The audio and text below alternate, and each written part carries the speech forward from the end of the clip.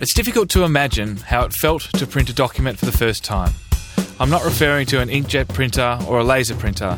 I'm talking about when the first ever printing press was invented in around 1440. The concept of making an identical copy of something was completely radical, and it took decades and even centuries for the world to appreciate the full potential of Gutenberg's press. But once they did, knowledge could be bagged up and shared at unprecedented scale. No more Chinese whispers, no more spending days, weeks and years writing out scrolls by hand. Finally, we had the catalyst for countless advancements in language, culture and industry. The comparison to printing's next giant leap isn't there yet, as 3D printing is still in its infancy. But it is on track to make an even bigger dent than Gutenberg's press did in society, industry and our evolution. Although we've been printing in 3D for over 30 years, in the past several years it's been completely democratised. In the 80s, 3D printing was reserved for big enterprise, with machines costing hundreds of thousands of dollars. Now you can walk into Kmart and buy a 3D printer for $200. Although it appears completely science fiction, the way 3D printing works is remarkably simple. It's a series of 2D prints, layered on top of each other, stack after stack, ultimately forming one large object in 3D. The impact of this technology is filtering through our lives very slowly, but with statements like this from Obama from a couple of years ago, it's an area of innovation the world is definitely paying attention to. There are things we can do right now to accelerate this trend. Last year, we created our first Manufacturing Innovation Institute in Youngstown, Ohio. A once shuttered warehouse is now a state-of-the-art lab where new workers are mastering the 3D printing that has the potential to revolutionize the way we make almost everything. There's no reason this can't happen in other towns.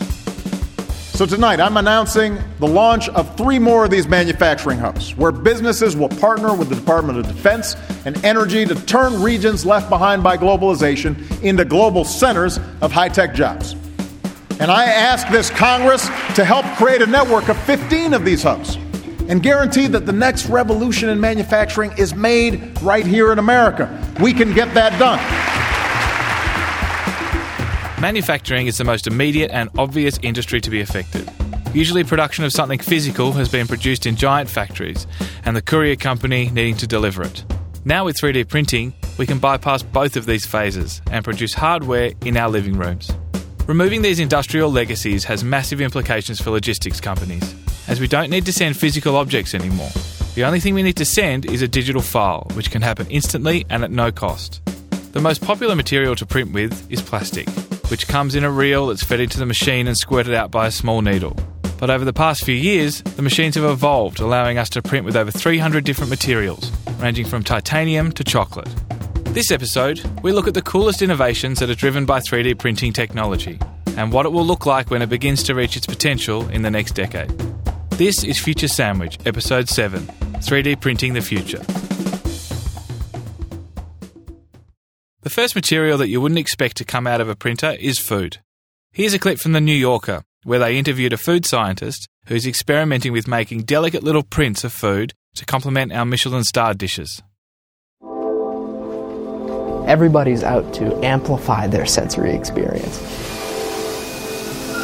The only way to stay ahead in an industry as competitive as restaurants is to innovate beyond your competitors. This could be an avenue in which a chef could put themselves ahead.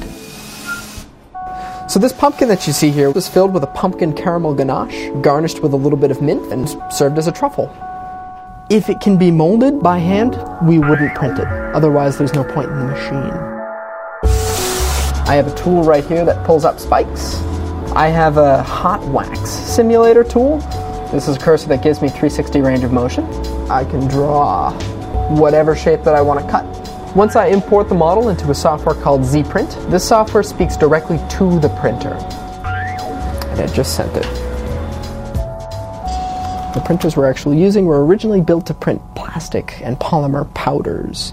We tamp it with a 50-50 1-to-1 ratio of 6x confectioner's sugar and Star Dry 5 maltodextrin. We've added things like maple, cinnamon, cardamom, guava. So this is a model of a quail eggshell that's printed out of a wasabi-based powder. Through an HP printhead, the same kind of printhead you find in a paper printer, it just begins to paint. So when you think about it, the printer itself isn't actually a 3-dimensional printer. It prints hundreds of thousands of times in two-dimensional cross-section layers that build upwards to create the hyperdefined models that you see. So as the model builds up, the tray lowers, and now it's my responsibility to find them and excavate them like an archaeologist would a dig, guiding chefs to understand that the purpose of this is not to replace them with a machine. That's been the biggest struggle so far. We're not trying to replace craftsmanship. What we want to do is educate people as to the possibilities, as well as a way to think. Our printers were not originally designed to do what we're using them for. That thought process came from the collaboration between an architect and a food-centric mind. So a real important thing here, whether that be in engineering, architecture, food, construction, is that you could learn so much from everybody around you, and you can utilize their knowledge in conjunction with yours to create something new, something exciting, and something fun.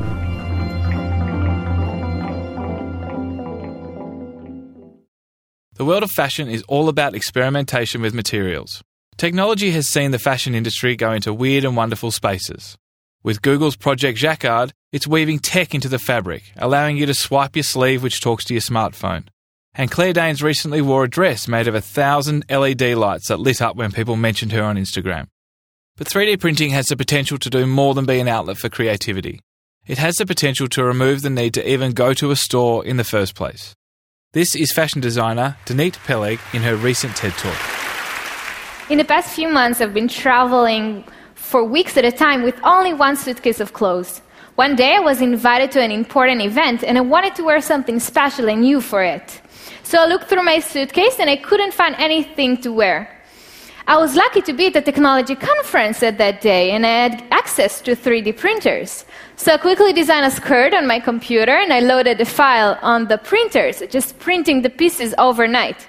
The next morning, I just took all the pieces, assembled it together in my hotel room, and this is actually the skirt that I'm wearing right now. And then I thought, if I can print a necklace from home, why not print my clothes from home too? I really like the idea that I wouldn't have to go to the market and pick fabrics as someone else chose to sell. I could just design them and print them directly from home. The breakthrough came when I was introduced to Filaflex, which is a new kind of filament. It's strong, yet very flexible. And with it, I was able to print the first garment, the red jacket, that had the word liberté, freedom in French, embedded into it. I chose this word because I felt so empowered and free when I could just design a garment for my home and then print it by myself. And actually, you can easily download this jacket and easily change the word to something else. For example, your name or your sweetheart's name. Next, we hear from architect Alistair Parvin and his TED Talk that shows how the impact of being able to print your house has bigger implications than we think. What these technologies are doing is radically lowering the thresholds of time and cost and skill. They're challenging the idea that if you want something to be affordable, it's got to be one size fits all. And they're distributing massively really complex manufacturing capabilities.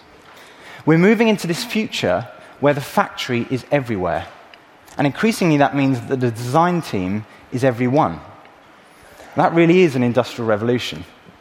When we think that, the major ideological conflicts that we inherited were all based around this question of who should control the means of production. And these technologies are coming back with the solution, actually, maybe no one. All of us. And we were fascinated by what that might mean for architecture. So about a year and a half ago, we started working on a project called WikiHouse. And WikiHouse is an open source construction system. And the idea is to make it possible for anyone to go online, access a freely shared library of 3D models, which they can download and adapt in, at the moment, SketchUp, because it's free and it's easy to use. And almost at the click of a switch, they can generate a set of cutting files, which allow them, in effect, to print out the parts from a house using a CNC machine and a standard sheet material like plywood. And the parts are all numbered, and basically what you end up with is a really big IKEA kit. And it goes together without any bolts. It uses wedge and peg connections, And even the mallets to make it can be provided on the cutting sheets as well. And a team of about 2 or 3 people working together can build this. They don't need any traditional construction skills. They don't need a huge array of power tools or anything like that. And they can build a small house of about this size in about a day.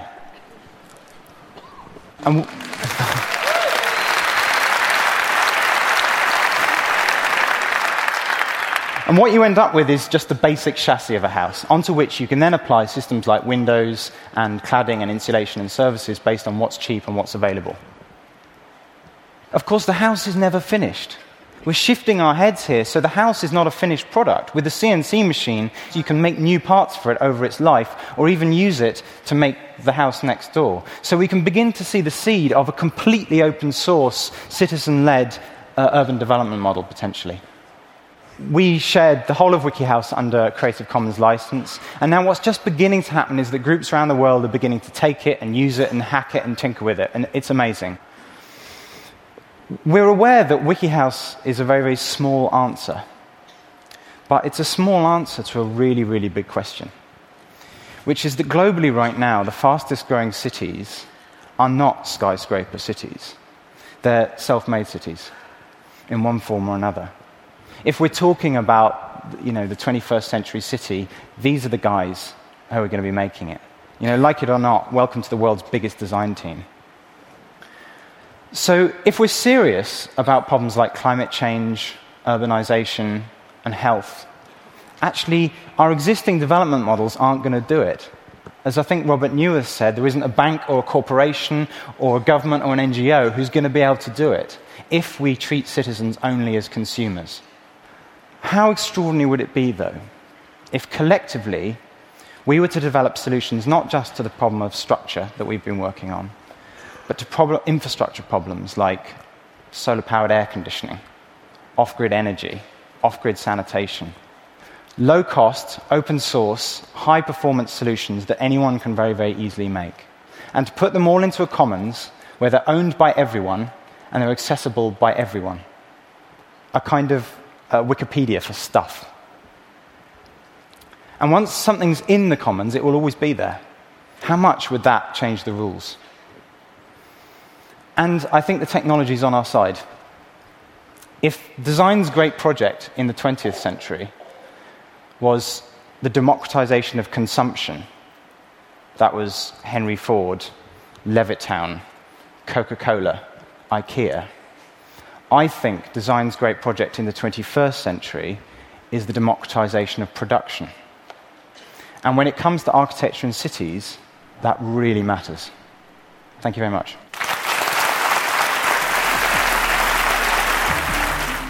So when we can personally design and print our homes, suburbs and cities, our society will morph into a very different place. When 3D printing realises its potential, we will start to see some major concepts that society has lived with disappear. In terms of manufacturing, a concept that will be very new is the notion of complexity is free. Millions of colours and hundreds of materials mean we can make very complex things. For example, with our current 3D printing technology, we could print a toy car, including little rubber tyres, metal frame and plastic windshield, all in one print. Give this a few more years and we can feasibly print an entire computer with sensors, circuit boards and screens. Peter Diamandis, a leading investor, entrepreneur and Future Sandwich regular, recently did a blog post on 3D printing, which inspired this episode. You can see the links in the show notes at futuresandwich.com. One venture he champions is the Google Lunar X Prize, which incentivises entrepreneurs to colonise the moon. This is a video where he talks of the ability to print incredibly complex objects, made up of multiple parts and materials, on the moon.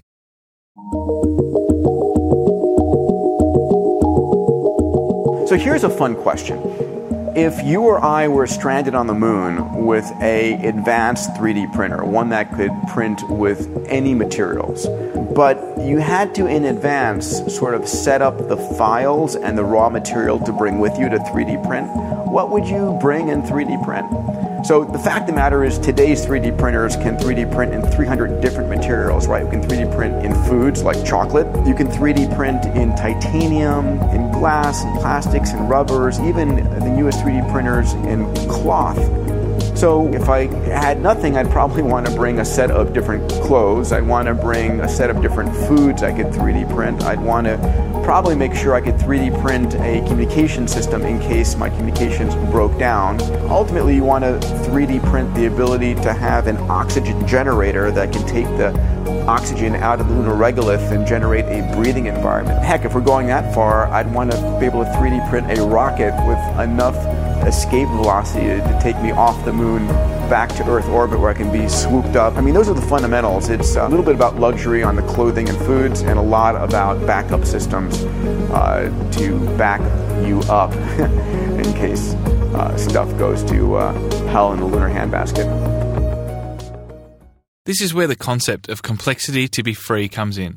When you go to manufacture something, the more complex it is, the more expensive it gets. You want to build one part, let's say that costs $100. If you want to build 1,000 moving parts in one production run, that's going to cost you millions of dollars. If you want to change anything, even by a fraction of a percent, you have to go right back to the start. But for a 3D printer, it doesn't care if it prints a jet engine or a solid block of steel. It just reads the data and prints. One print is one cost. Therefore, complexity is free. It doesn't matter how much more complex the print is, it will always cost the same amount of time and money. You may have seen that odd photo of a mouse with a human ear growing off it. Well, that ear was essentially printed onto the mouse's back. It wasn't done using a hacked inkjet printer, but a much more sophisticated one that can actually print living cells that can form almost any human tissue, including everything from muscles to organs. Imagine this, a technology that could bring an end to organ transplant waiting lists and, of course, the agony of losing a loved one who is on one of those lists. It's a remarkable thought, isn't it? Well, U.S. researchers say they're getting closer to making that a reality. They say they've developed a 3D printer that can literally print cartilage, bones, and muscles. This report from CNN talks with Anthony Atala, who is pioneering the research to 3D print pieces of ourselves. You know, right now we've actually shown that we can print a broad range of tissues, from soft tissues such as muscle to medium strength tissues such as cartilage, which are elastic, to strong tissues such as bone. So the concept now is to keep testing these tissues so we can get them into patients. So can you kind of go into the logistics of this and how you can actually 3D print living body parts? I understand you use living cells and kind of mesh that with some kind of gel. Yeah, so the concept actually is if a patient has a defect or an injury, you can do an X-ray of that area, and then basically the X-ray shows the area of the defect, and we can download that information digitally into our software program that drives the print hits and actually will print a structure that will fit that patient using the patient's own cells. In terms of complexity, flat structures are the least complex, like skin. They're all complex, but flat structures like skin are the least complex. Tubular structures like blood vessels are the second level of complexity. Hollow non-tubular organs like the bladder or the stomach are the third level of complexity, and by far the most complex are the solid organs like the heart or the lung. And we're going to follow that pattern in terms of getting these tissues into patients. So now when 3D printing comes up in conversation at a dinner party, you know it is much bigger than printing an action figure made out of plastic. It has the potential to, and will slowly over time, start making massive changes to how we work, live, and adapt into the next industrial revolution. Because we need to change how we look at stuff and start seeing that physical objects is just data. Every chair, car, necklace, and jet engine has the potential to be digitised and distributed and produced instantly anywhere. And the more you think about it, the bigger the impact of 3D printing gets. This has been Future Sandwich, Episode 7, 3D Printing the Future. Got lots of people to thank today. Let's start with The New Yorker for their profile on the food scientists. We got the snippet from a nice film you can find in the show notes. Thanks to designer Danit Peleg for the pieces from her TED Talk. You can see more of her at danitpeleg.com. The link is in the show notes also. Alistair Parvin's TED Talk on the impact 3D printing will have on architecture and how we will live can also be found on the show notes. And big thanks to CNN for their talk with Anthony Atala. And most importantly, Maddie Thompson for editing this like a boss. If you enjoyed the show, please subscribe to Future Sandwich on iTunes or follow on SoundCloud. Or get new episodes in your inbox by signing up at futuresandwich.com. Also, give me a shout on Twitter, @TMcCubbin. I'm always up for hearing what you think or any suggestions of people I should talk to. people who are making the future happen today. And that's a wrap for episode 7, 3D Printing the Future. We'll see you next time.